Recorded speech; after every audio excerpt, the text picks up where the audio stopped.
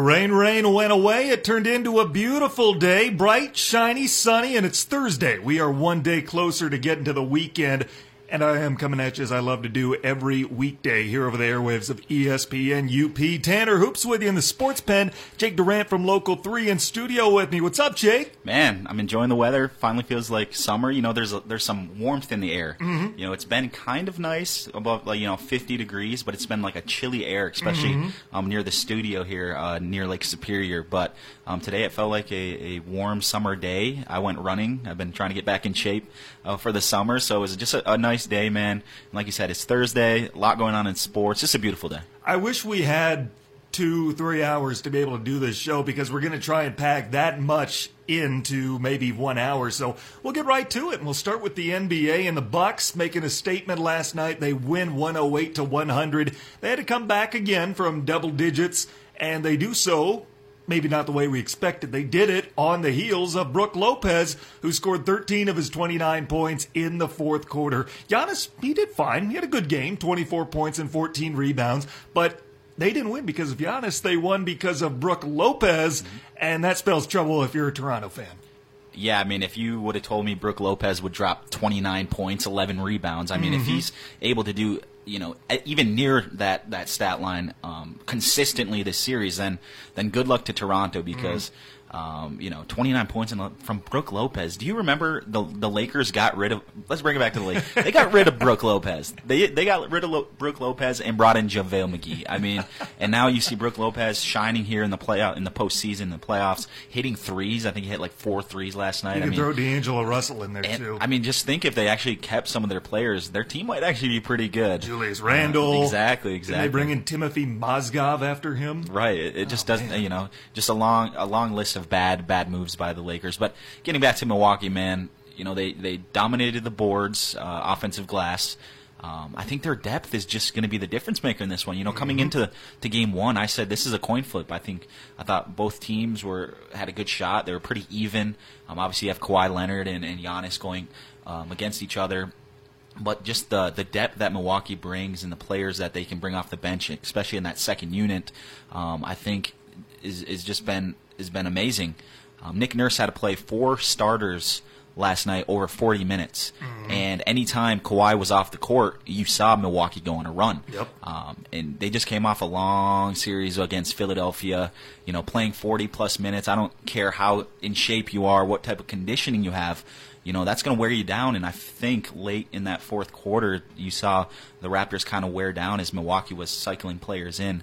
But when Kawhi went out, I think it was early in that fourth quarter, the Milwaukee went on like an 8-0 run, got back in the game, and then they just kind of cruised from there. So it's going to be kind of interesting to see who steps up for Toronto. I mean, Kyle Lowry had himself a game. He actually played well in the playoffs, so that was kind of scary. But if you want to say maybe Milwaukee just took Toronto's best punch, you could argue that. They played really well. They feel like they let one get away from them. So they're going to come back swinging definitely in Game 2, and then it's up to Milwaukee to hold down that home court. I want to see if the Bucks have really solved Kawhi Leonard because he had 29 points through 3 quarters. Then he had 2 in the fourth. Didn't make a shot. He just hit a couple of free throws to get his 31 points. On paper, looks pretty good. Kawhi with 31 points. That's per usual, you would think. But when you look closer and see what the Bucks did on him defensively in the fourth quarter, you start to wonder, have they solved him? Is that going to carry over to Game 2?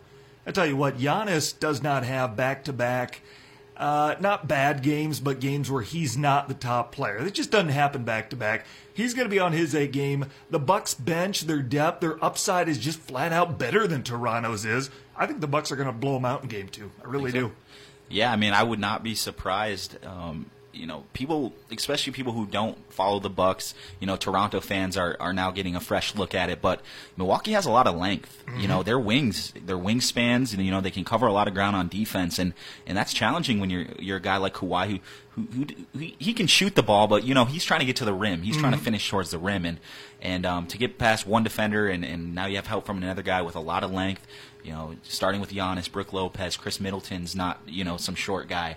And then obviously you have like Malcolm Brogdon, who's a good defender, and guys like that. So I just feel like you can let Kawhi do his thing, they did let Kawhi do his thing, and they let Kyle Lowry kind of do his thing, and Toronto still lost.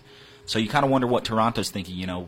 We played maybe arguably a really good game, one of our better games of the postseason, and we still couldn't get it done. They led most of the game, but when it mattered most in that fourth quarter, the Bucks were fresher, had fresher legs, and they were able to kind of hang in there and kind of close that game out behind the home court. They were outscored 32-17 in that fourth quarter, Toronto was. And I tell you, I want to get your thoughts on this because I've been thinking about it since this morning.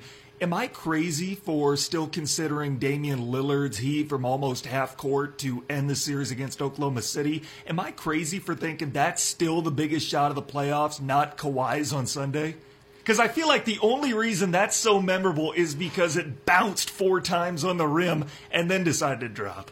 Right. I mean, obviously both of those shots, huge. Mm-hmm. You could argue for both, I would guess.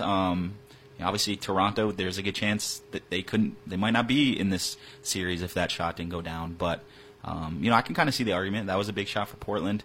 I know we're going to get to talking about them here in a little bit, but no, I don't think you're crazy for that. Well, I tell you what, looking at Portland, tonight feels like a must-win. You don't want to have to go back home knowing you need to win both of them against Golden State. Warriors lead the series 1-0. Portland turned the ball over 21 times in Game 1. You're not going to win playing the defending champions by doing that. No, it's completely different. You saw Toronto go into Milwaukee and actually, play really well, but I feel like after the Game 1 loss for Portland, I still feel like their confidence is probably still there because, like you said, they turned the ball over a lot. They're 2 star players. They had okay games, but they're going to need C.J. McCollum and Damian Lillard to be on their A-plus game if they want to obviously win this series. Because going into the series, it was dubbed the battle of the best backcourts. And obviously, Klay Thompson and Steph Curry, got the best of them in Game 1. So they're going to need Damian to be out there hitting those crazy shots, CJ driving and doing that, and then they're going to need guys. They need to win the boards, and guys like Zach Collins, who was coming to this series hot, is going to have to stay hot in order for them to just stay in the game. Because the Warriors have just so much firepower, and if you lose Game 2 going back home, obviously the series isn't over, but your confidence is going to dwindle, especially when you have that cloud overhead, knowing that Kevin Durant could very well return at any moment. I do think it's kind of a must-win, and I do think for Portland, they need to come out and, even if they have a good showing, maybe they lose a close one. I just feel like Game 1, it just wasn't a good game. No. They were just rusty. I don't think they had a lot of time to prep. So they're going to make adjustments, and I expect a much closer game tonight. Honestly, they played fairly balanced offensively, albeit McCollum and Lillard didn't have the games they probably need them to have in order to win. But offensively, they were balanced enough. 94 points, that can win you some ball games. Defensively, they were terrible. Steph Curry got so many open looks. He's heating up. He's playing maybe his best basketball offensively of the season right now. And they just seem to be content to hope he missed some open shots. And he's just not going to do that. Terry Stotts, after the game, I'm sure you've seen it, a reporter asked him, "Are you going to start trapping like Houston did?" And Terry Stotts sarcastically asked, "How'd that work out for Houston?"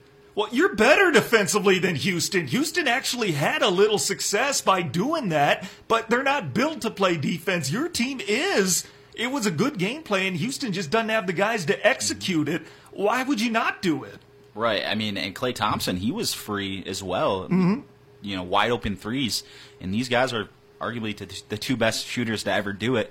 I would expect Portland to throw many defenses at this team. This team has seen it all. Obviously, they've been through the postseason, won multiple championships. You can't really surprise this team at all. But what you can do is kind of try to play that mental game and just throw a lot at them to see if it kind of shakes them up a little bit. And knocks their rhythm off. I think you got to be physical. Obviously, I think step up the physicality. Especially when it comes to Steph and things. I know he kind of shies away. He's more of a finesse type of player, but get up in his grill and really challenge these guys to play. I think they should. Obviously, what they did Game 1 isn't going to work. But like I said, I just don't think they had a lot of time to even really prep for them. I think they'll come out a little bit better. You'll see a little bit of a different type of defense and things like that, and I think they're going to play much better. But, I mean, the Warriors, they're just one of those teams, man. You could be down by 2 and then snap of a finger, they're up by double digits. And I think that happened a few times. Klay Thompson got hot and things like that. And those are like those long threes that, just are just seamless. Those are like back-breaking buckets when you're the opposing team and you're seeing shots like this going. It's like, really, what are we supposed to do here? Especially if you're struggling a little bit on offense, it's hard to keep up with a team like Golden State. Well, Kevin Durant is out again tonight with his right calf strain. I tell you what, I think that Golden State is going to be able to get by Portland without Kevin Durant, even if he doesn't come back this series. I think he probably will, but even if he doesn't, I think they're going to go on to the finals. To beat Milwaukee, though, the jury's still out on that one. If they're gonna contend with a Bucks team with that much length, I get the feeling that's where Durant really is going to be needed, is going to be called upon. I know they've won a title without him. I do believe they could do it, but I don't want to leave that to chance. Kevin Durant, I don't know if he's a necessity for the finals. I feel like he's a luxury for the Western Conference Finals, a necessity for the NBA Finals. That's probably a lot more likely. I think a lot is going to show itself. They may not even play the Bucks. I think they will, but they may not play them in the finals. I tell you what, though, on Milwaukee's side, if they do want to win that series, they have to start getting out to hot starts. They can't come back from double digits like they have been for most of these playoffs. Right, and I agree. I think either way, with or without Durant, I do think the Warriors would be considered, the favorites. But with Durant, obviously, that gap definitely increases as the favorites. But yeah, if you're Milwaukee, you got to figure this out because I do think Toronto, they can score the ball, but they're not as lethal from obviously the three and things like that. If Milwaukee does go up against Golden State, obviously they're going to have their supporting players knock down some threes. Eric Bledsoe missed a lot of threes last night. There was a lot of players missing threes. Toronto kind of crowded the paint, and Giannis would drive and kick out, and they were missing shots. So they're going to definitely have to hit their shots. I do think it's going to be Golden State, and I do think it would be Milwaukee. I like Milwaukee's chances without Durant. I really do. I don't know. Call me crazy, but I would be kind of favored to maybe pick. Without Durant, I absolutely would pick Milwaukee. Pick Milwaukee. Yeah. Obviously, I think it's going to go the full 6-7 games, but I mean, I like Milwaukee's depth. I like like you said, they're a balanced team, and I think they can defend those shooters. I think they can defend the perimeter especially when you talk about the length that they do have. It's going to be interesting, man. I really want to see a Golden State Milwaukee series. That's what I'm rooting for, and I think it'd be a good series, and definitely with Durant, still be interesting. But let's hope Durant's not in there. Last couple of minutes before we go to break, and we both think that it's going to be a Warriors-Bucks final, and I'm sure the rest of America, at least most of America, seems to think so. If it's the complete opposite, and you have the Trailblazers playing the Raptors, then you have a really weird situation which is starting to be talked about, and that's what's surrounding Enes Kanter, the big man for the Portland Trailblazers. You might remember a few months ago I talked in the show, I'm not sure if you were here that day or not, but Enes Kanter had his citizenship in his native country of Turkey revoked. He has been outspoken against the Turkish government. He's still got family that's over there, and I don't know what's happening to them, and I'm sure it's not pleasant. But there is a international, or at least Turkey's pressuring Interpol to put out an international arrest warrant for Enes Kanter to bring him back to Turkey, where he would presumably be put to death. And there was a game when he was still with the Knicks where they played in London. He chose not to make that trip because of fear of his life, because of a potential assassination attempt. He did the same thing when the team went to Toronto to play a game there.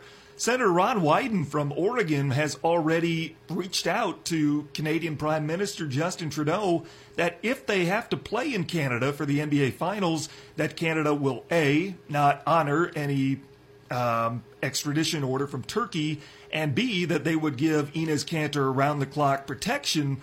For one thing, he's just not going to be able to miss. For one thing, it's the finals. And secondly, when Jusuf Nurkic went down with that gruesome injury a little over a month ago, Kanter's been playing some big minutes, and he's been playing well.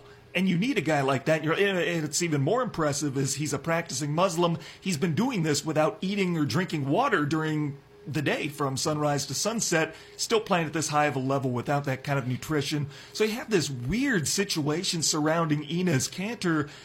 For one thing, I just feel for this guy with what he has to deal with, knowing he's still got family over there, not sure what they're going through. For another, you've got the whole basketball background aspect to it. We probably don't have to worry about it with Portland and Toronto not likely to meet up in the finals. But this is still something that's ongoing that the NBA is going to have to deal with should both of them advance. Right, and I mean, it seems like obviously a very unique situation. I don't know if the NBA has ever had to deal with something like this, but obviously Kanter's life is the number one priority. Basketball would be after that, I would assume. But it's just a very interesting situation. Obviously, like you said, obviously, you know, being a Muslim and doing that whole thing with fasting and whatnot, that's difficult as it is, especially being a professional athlete. And then, yeah, like you said, having to worry about what your family's going. I don't really know the Turkish government and you know, consequences that they would be facing or anything like that because of Enes Kanter's actions.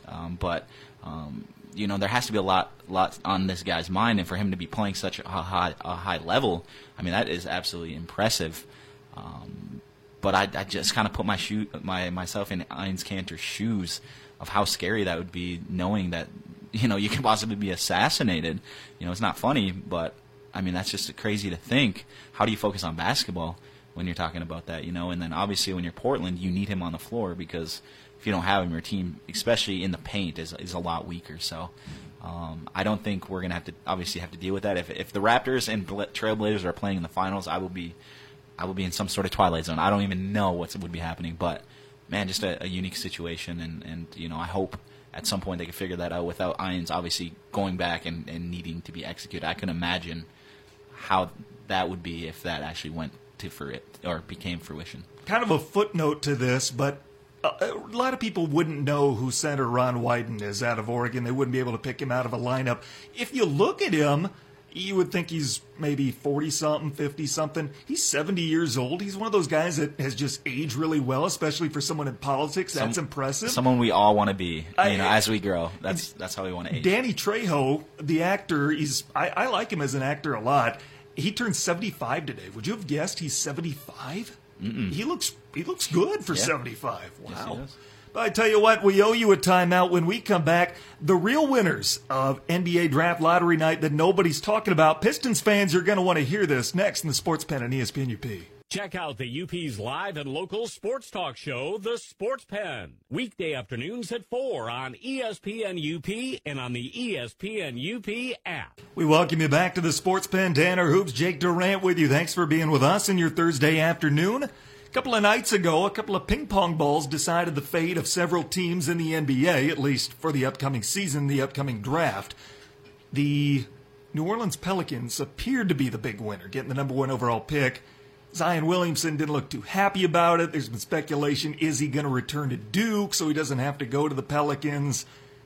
Let's just say he's not going back to Duke. There's no way. No way he would go back to Duke. Especially after the injury last year and all the speculation. You can't risk it. It would not happen. And his stepfather went on ESPN Radio Baton Rouge today, and he said that's not something they're even considering right now, albeit he still didn't look very happy. Zion didn't, about the Pelicans getting the number one overall pick. Anthony Davis isn't happy about it either. He still wants out of there. So as of right now, the Pelicans are still the winners. But I feel for Alvin Gentry. He's a good coach. He's just trying to coach, and his best player wants to leave. Maybe the next best phenom in basketball appears not to want to play for him. And I just kind of feel bad, especially after how happy he was with the explicitive and the high fives after he found out he was getting the number one overall pick. I feel bad for him with this, what he's going through. But as of now, the Pelicans are still the big winner from Lottery Night. The Memphis Grizzlies are going to pick number 2 overall. And a report came out last night that they are informing teams they have their sights set on Murray State guard Ja Morant, that Ja is going to be their guy that they're expecting to take at number 2, which means probably that R.J. Barrett goes number 3 to the Knicks. But what that means for the Grizzlies is Ja Morant will be the guard of the future. Mike Conley is probably on his way out. So where does Mike Conley go this offseason? I think it'd make a lot of sense for the Detroit Pistons to pick him up. I really think that they need to make a package, get Mike Conley. They made a few moves at the deadline last year, and they were a better team in the second half. They started making a little bit of a run. Conley, he's on the wrong side of 30. He's 31. He'll be 32 by the start of the 2019-2020 season. His biggest knock against him is his inability to stay healthy. He's extremely injury prone. For the contract that he has with Memphis right now, the Grizzlies aren't getting the bang for their buck. I mean, he's just not on the floor enough for what they're paying him. But he's still a top-tier guard. I would say he'd be a good co-star for Blake Griffin. He'd be an upgrade over whatever they have right now. Mm-hmm. I would like to see the Pistons go after Mike Conley this offseason. I think it would make a lot of sense. Just thinking about it, obviously Mike Conley, it's a big name.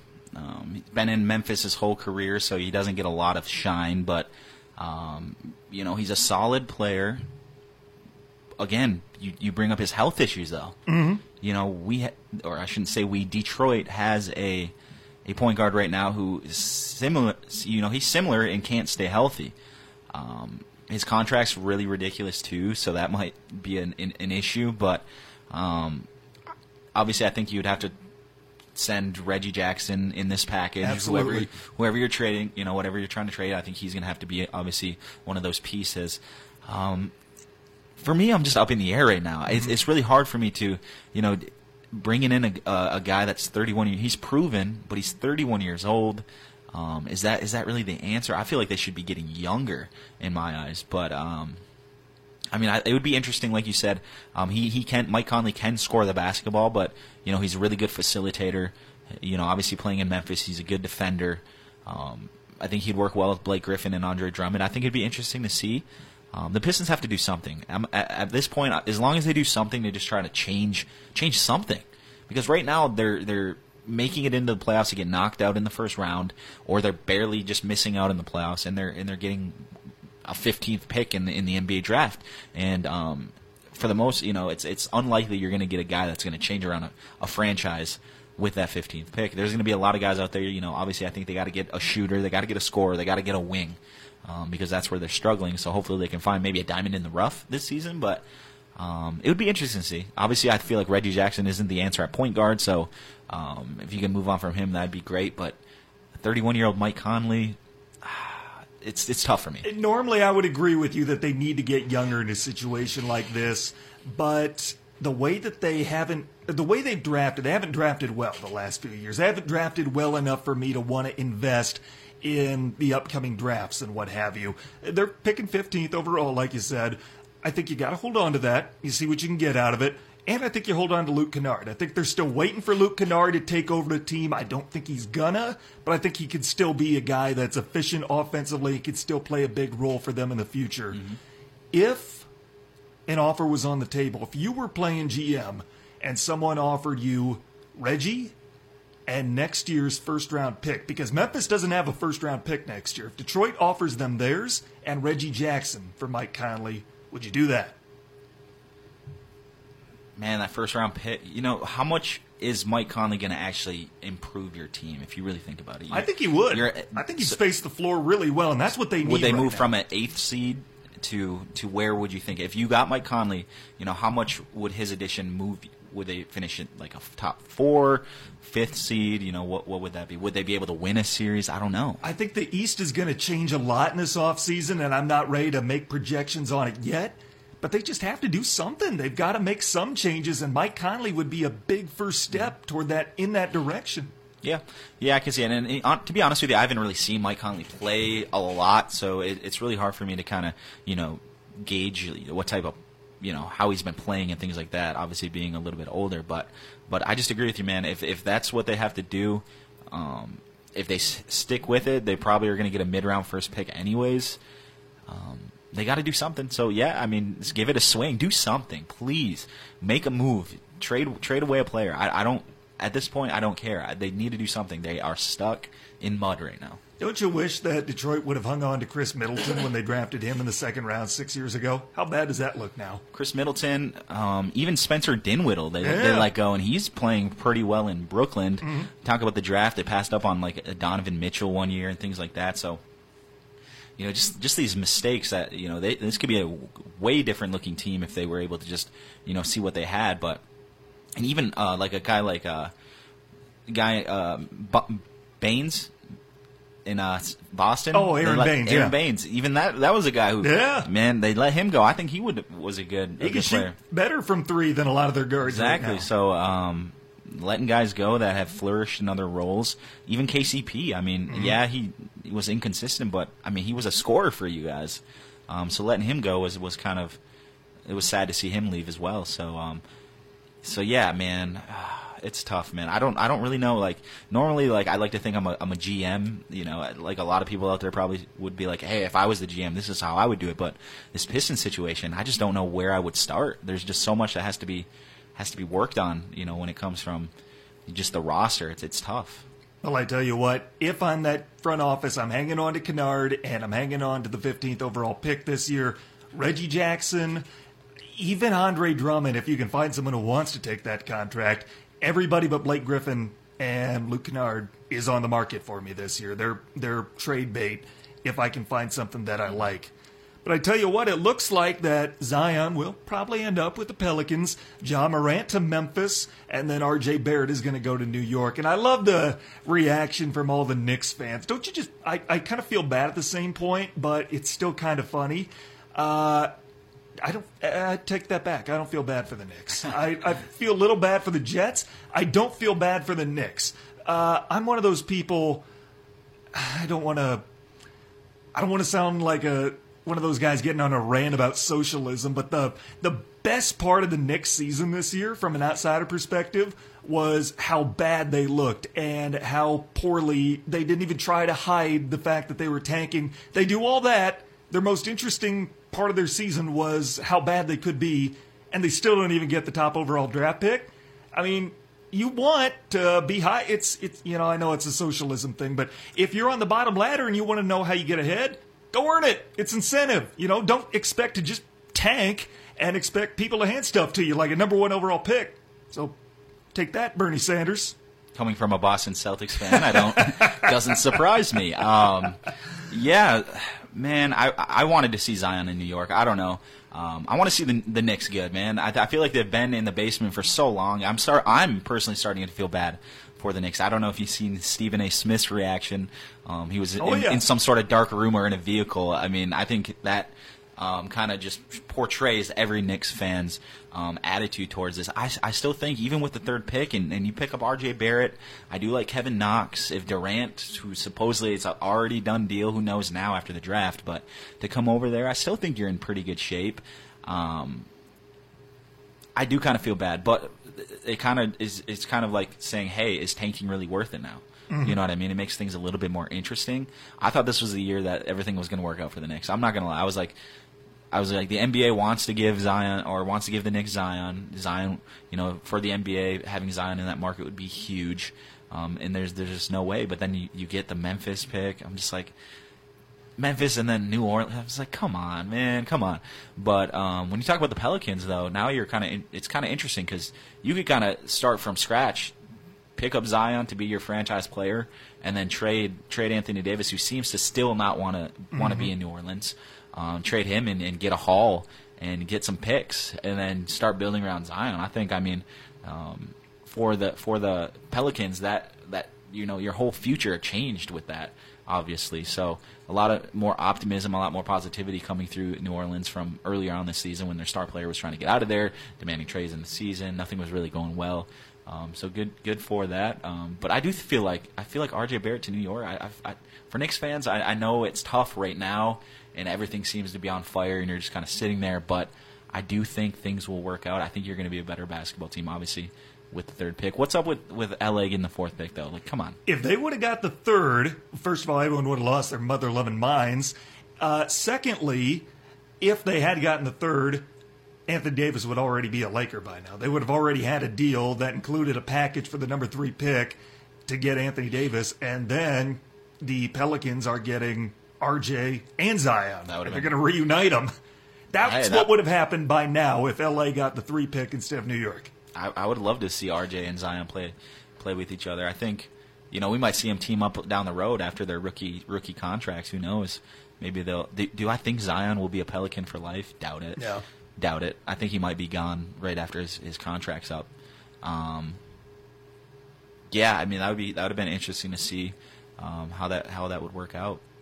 Well, I tell you what, we are just across the bottom of the hour. We owe you a timeout. I'm going to put you on the spot on live air, though. I got a trivia question for you. It's a hard one, so I could put $10 on the table because I'm pretty confident. But I think I still owe you $10 from a question a few months ago. I agree. So how about I just buy you a drink this weekend or something? Sounds good. Sounds good to me.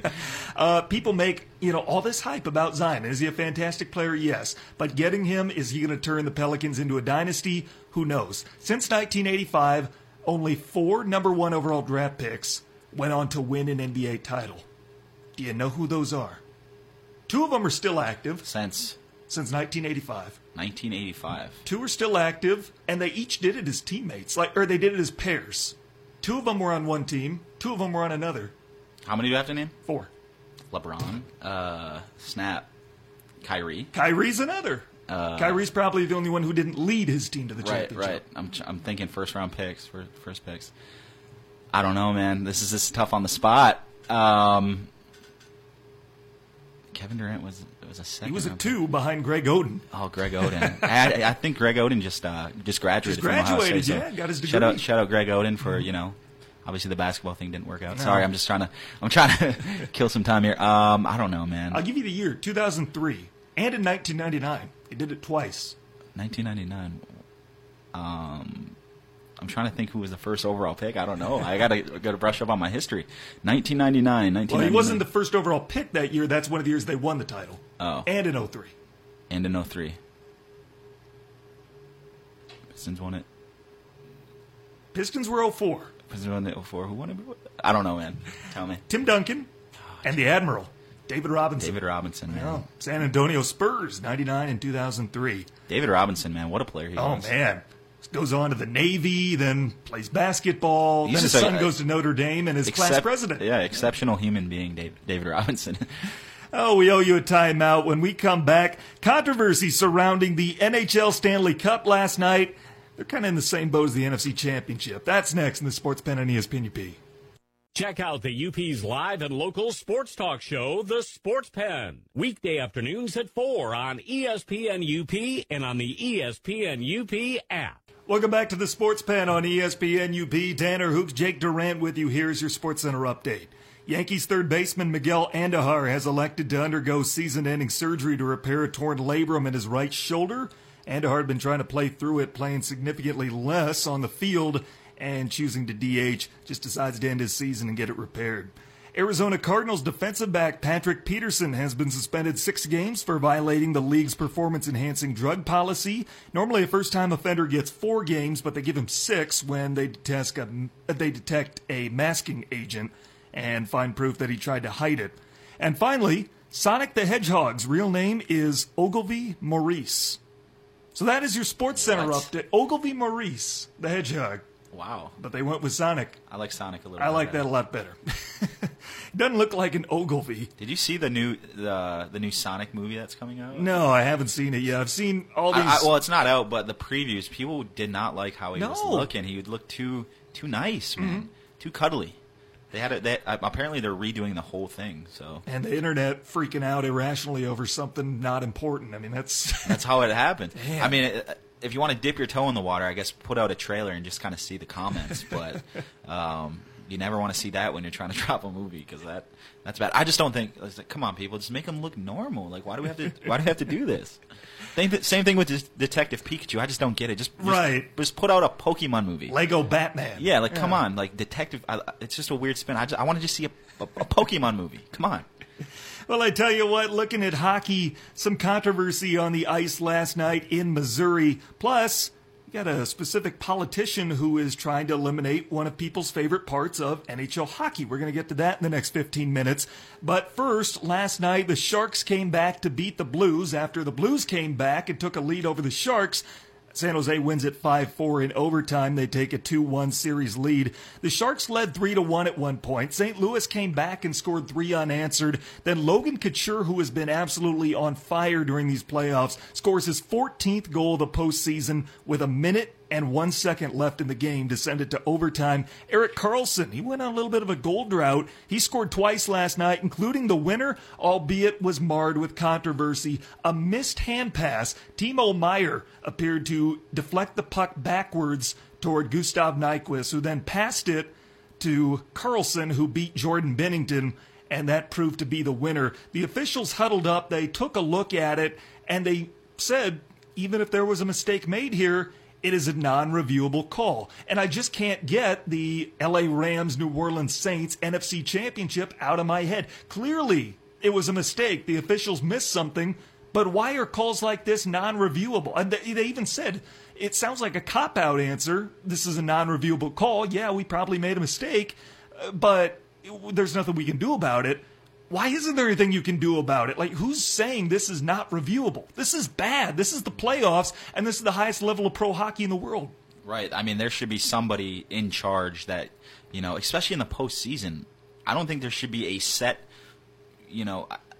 especially when you talk about overtime and things like that. No matter what, the officials should be able to look at a replay that's right there and just make the call. Mm-hmm. What is stopping them from going over and doing that and making the right call? It just doesn't make any sense. And I'm looking at the pass, the hand pass right now on my phone, and he clearly knows what he's doing. Right. He sees the puck, it's in his glove, and he's literally pushing it towards the front of the net. I mean, it's blatant. And I think a lot of people, a lot of hockey fans are agreeing that this year's postseason, it's been insane. Yeah, teams have been, top seeds have been getting knocked out, but the officiating has just been absolutely terrible. Especially with the Sharks games. Especially with the Sharks game. And I'm not really too angry about it because, I picked the Sharks to win the Stanley Cup. So, I'm looking pretty good right now. But yeah, I mean, I'm with you, man. I just don't get it, especially when you talk about that NFC Championship game. What's stopping somebody? I know there's rules in place, but I mean, the commissioner has to get on the phone and just be like, you know what, we got to throw this out right now because it's important, and the series is tied 1-1. That could very well decide the series. It just makes no sense. Just go over there and just go over there and look at it. Get it right. Why is it non-reviewable? If both teams can agree, hey. We're okay with you going to review. Obviously, the Sharks are saying no, right. Don't do it. But I mean, I just don't know. There's a force field. There's something that's stopping these guys. It just makes no sense. Why can't a system be put in place where, hey, if it's an overtime or the last couple of minutes, no matter any call, I know they're worried about length of games and things like that, but it's worth it. It's worth it to get it right. And as a league, that's what you should want to do. It just doesn't make sense. There should always be replays. They need to be able to look at specifically what they're deeming illegal and what have you. Because, for those who don't follow hockey closely, it clearly touched Timo Meier's hand, and he appeared to direct the puck toward one of his teammates. You can grab the puck. You can reach up and pull it out of the air. You just can't motion it in any direction. You have to come straight down with it. Otherwise, it's a hand pass. He clearly made contact with the puck and then directed it toward a teammate. He shoveled it. He was on his knees. Mm-hmm. He literally saw it fall into his glove, and he shoveled it in front of the net. He knew what he was doing. He knew what he was doing. And he wasn't available for comment after the game. I wouldn't be either. Obviously, in his mind, he's just going to take a chance and hope it works out for the best, and it did. But it was a really bad look. I'm reading things, fans throwing trash onto the ice. Players smashing sticks off the glass. I'm guessing the Blues. It was the Blues GM who went after the officials, went to their locker room, was banging on the door, cursing the officials out. It's not a good look, and it all could have been, it all could have been fixed if they just got the call right. It's unfortunate that this happens to happen, but same thing with the NFL. Hopefully they come out on the other side, more prepared for these bigger moments and can get it right. I just don't get why you can't. We have the cameras. There's cameras everywhere. It doesn't take that long for an official to go and look at the camera. I just don't see why, why you can't just do it. I just make it more a little backyard if you have to. I know there's rules in place, and maybe it's not fair in certain situations, but I mean this was such a big game, and for Blues fans, you got to feel for them. I think we can all agree this is a rule that needs to be changed. We're hoping this has Gary Bettman's attention. There is a different rule that a small group of people is hoping to change from professional hockey, and that's coming north of the border. Doug Aelfson is a member of the Canadian Parliament, and he called upon NHL Commissioner Bettman to ban fighting in professional hockey.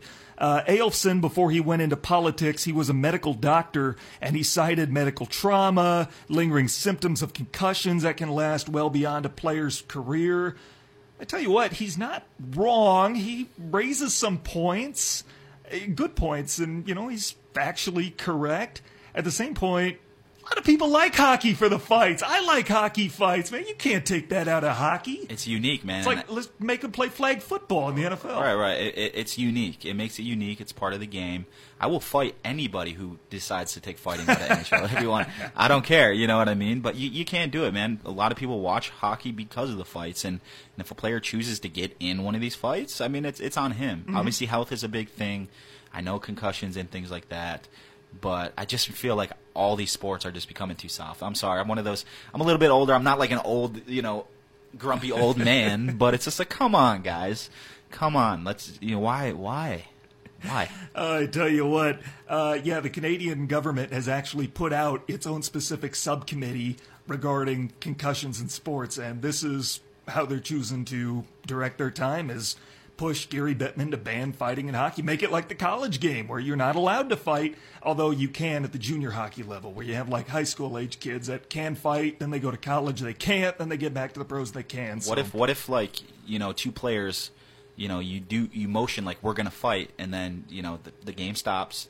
What if they put on like gloves and then they fight? Just to get it out of the way. Could you maybe or work on some equipment changes? I don't know how that works. Could it turn from hockey to boxing real quick and back to hockey? That'd be kind of cool.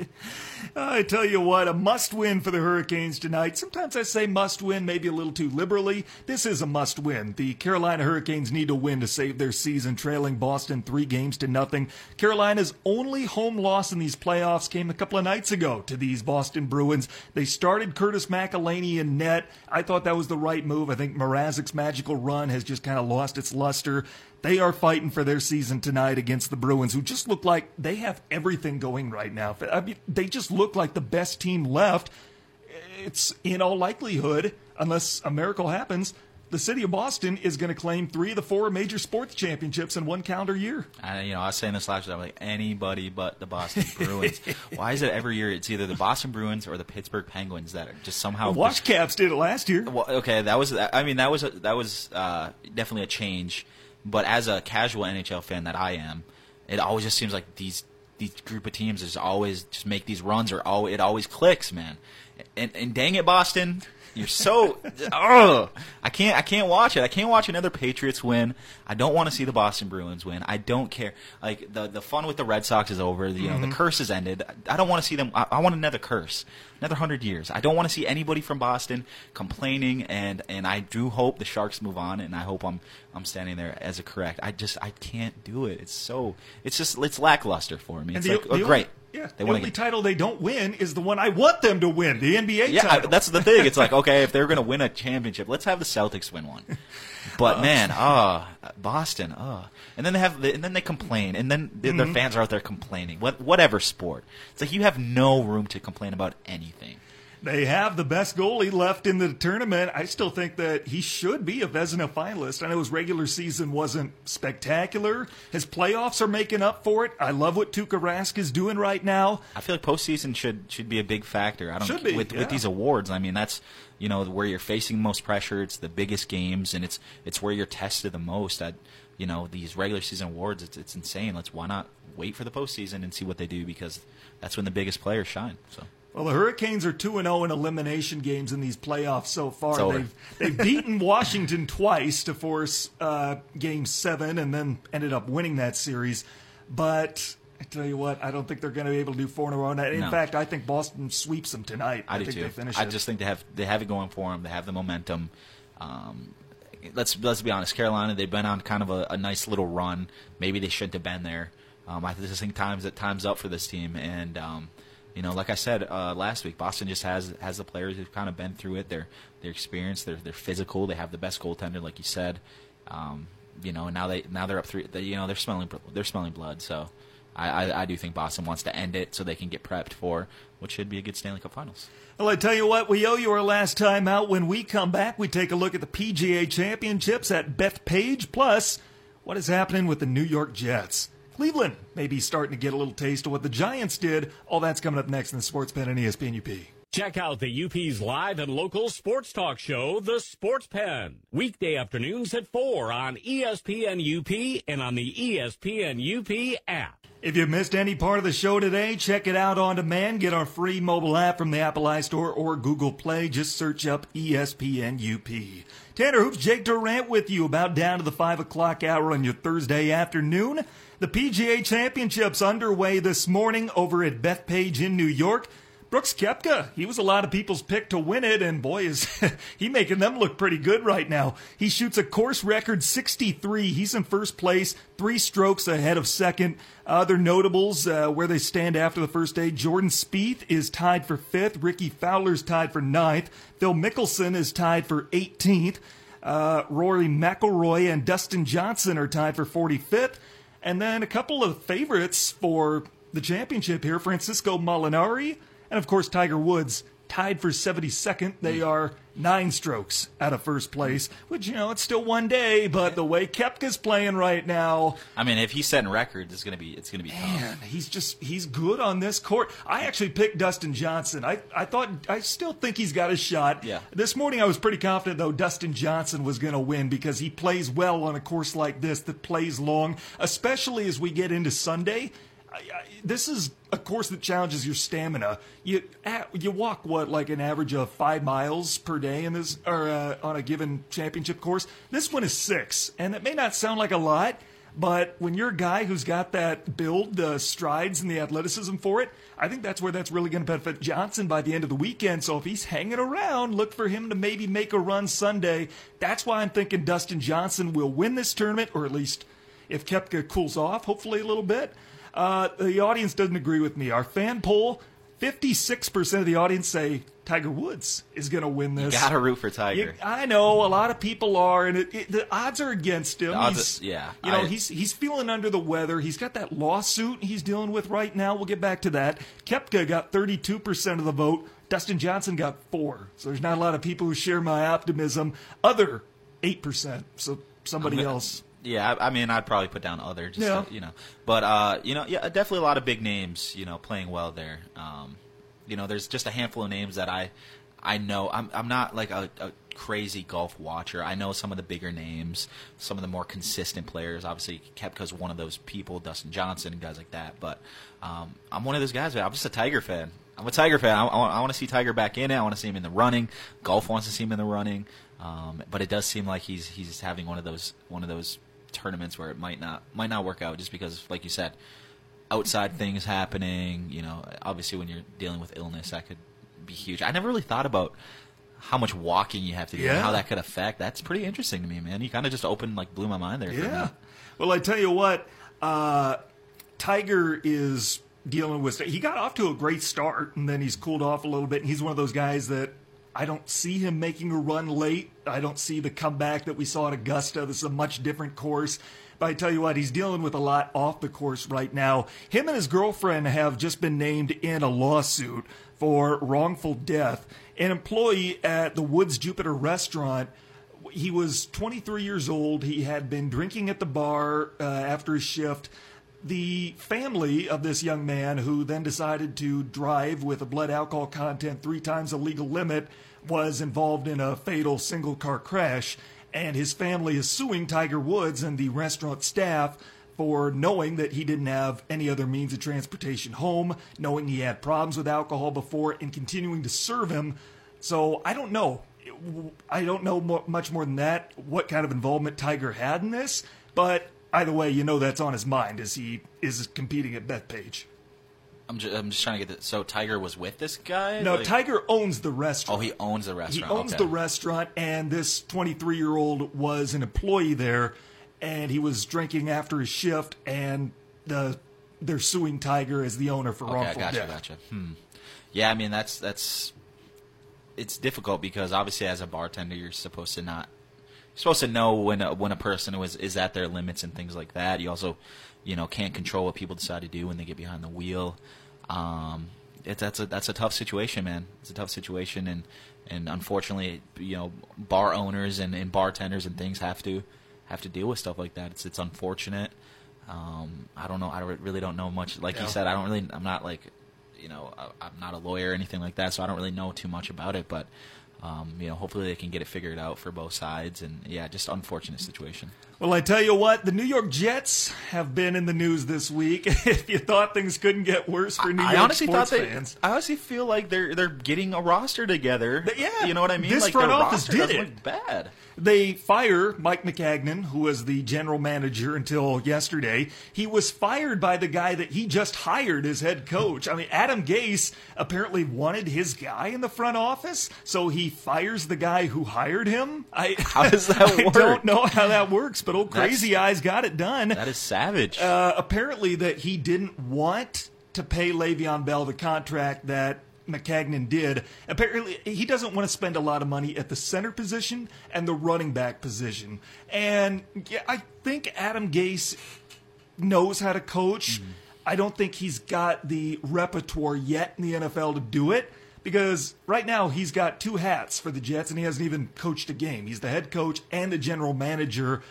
What's he done to deserve that? He took a division rival and finished 2 games under 500 with them in like 2 years. Yeah, exactly. And now he's the one calling the shots of your franchise? Like, what'd he do to deserve that? I have no idea. You gave him the stare down. Just gave him one of those crazy eyes.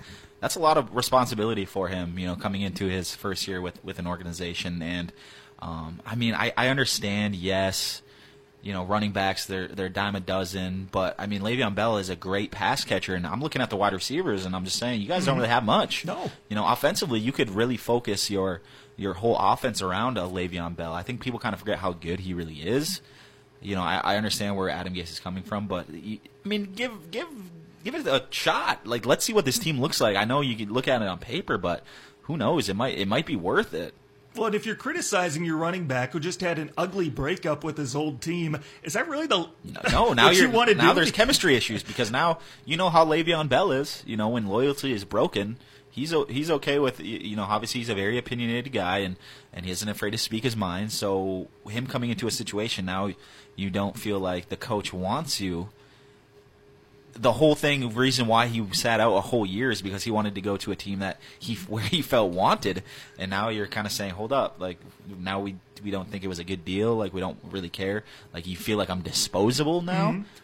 This could very well start stirring the pot a little bit, and now you're talking about chemistry issues. Well, and Adam Gase has all the power except for the ownership. He's the only one that he reports to. But if it comes down to it, who's more replaceable, Adam Gase or Le'Veon Bell? And Gase is putting all his eggs in one basket, hoping my 2 top players on offense, I just need Darnold to be good, to be capable, and I need Le'Veon to not miss a beat despite taking a whole season off and skipping voluntary OTAs. And you know what? The 2 players that will help the Sam Darnold become who he's going to have to rely on handing the ball off to Le'Veon Bell a lot. Talk about you don't want to pay a center. I could see that, but a center is a pretty important position too, running that offense, and things like that, knowing the audibles, running that offensive line. For a quarterback, an offensive line is pretty important. And when your center, when you have a good center who's like basically your general, your leader of that line, of that unit, that's huge for a young quarterback. So, I don't know. I feel like those positions are pretty important. Maybe it's just me.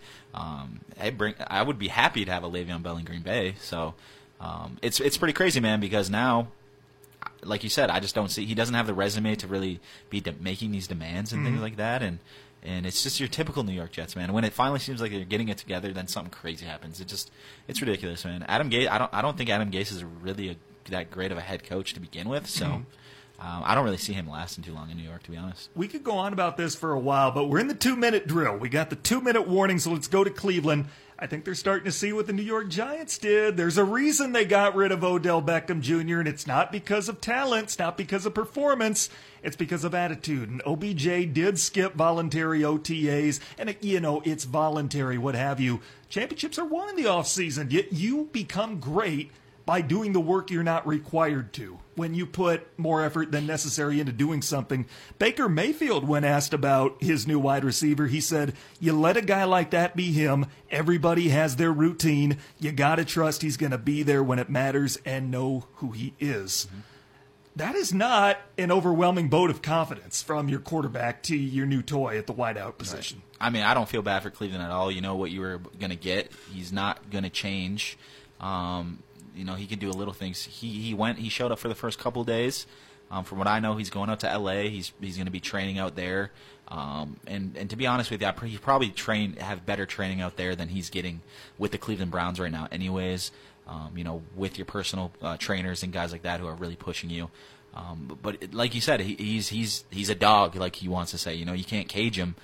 He's going to be who he is, and I mean, you got to just hope for the best. But if you're Cleveland, this shouldn't surprise you. No. I would be expecting this. I know you hope Jarvis could kind of reel him in a little bit, but this is who he is, and this is who he's going to be. And like Baker said, he has his own routine, and hopefully when it matters most, he's going to be there.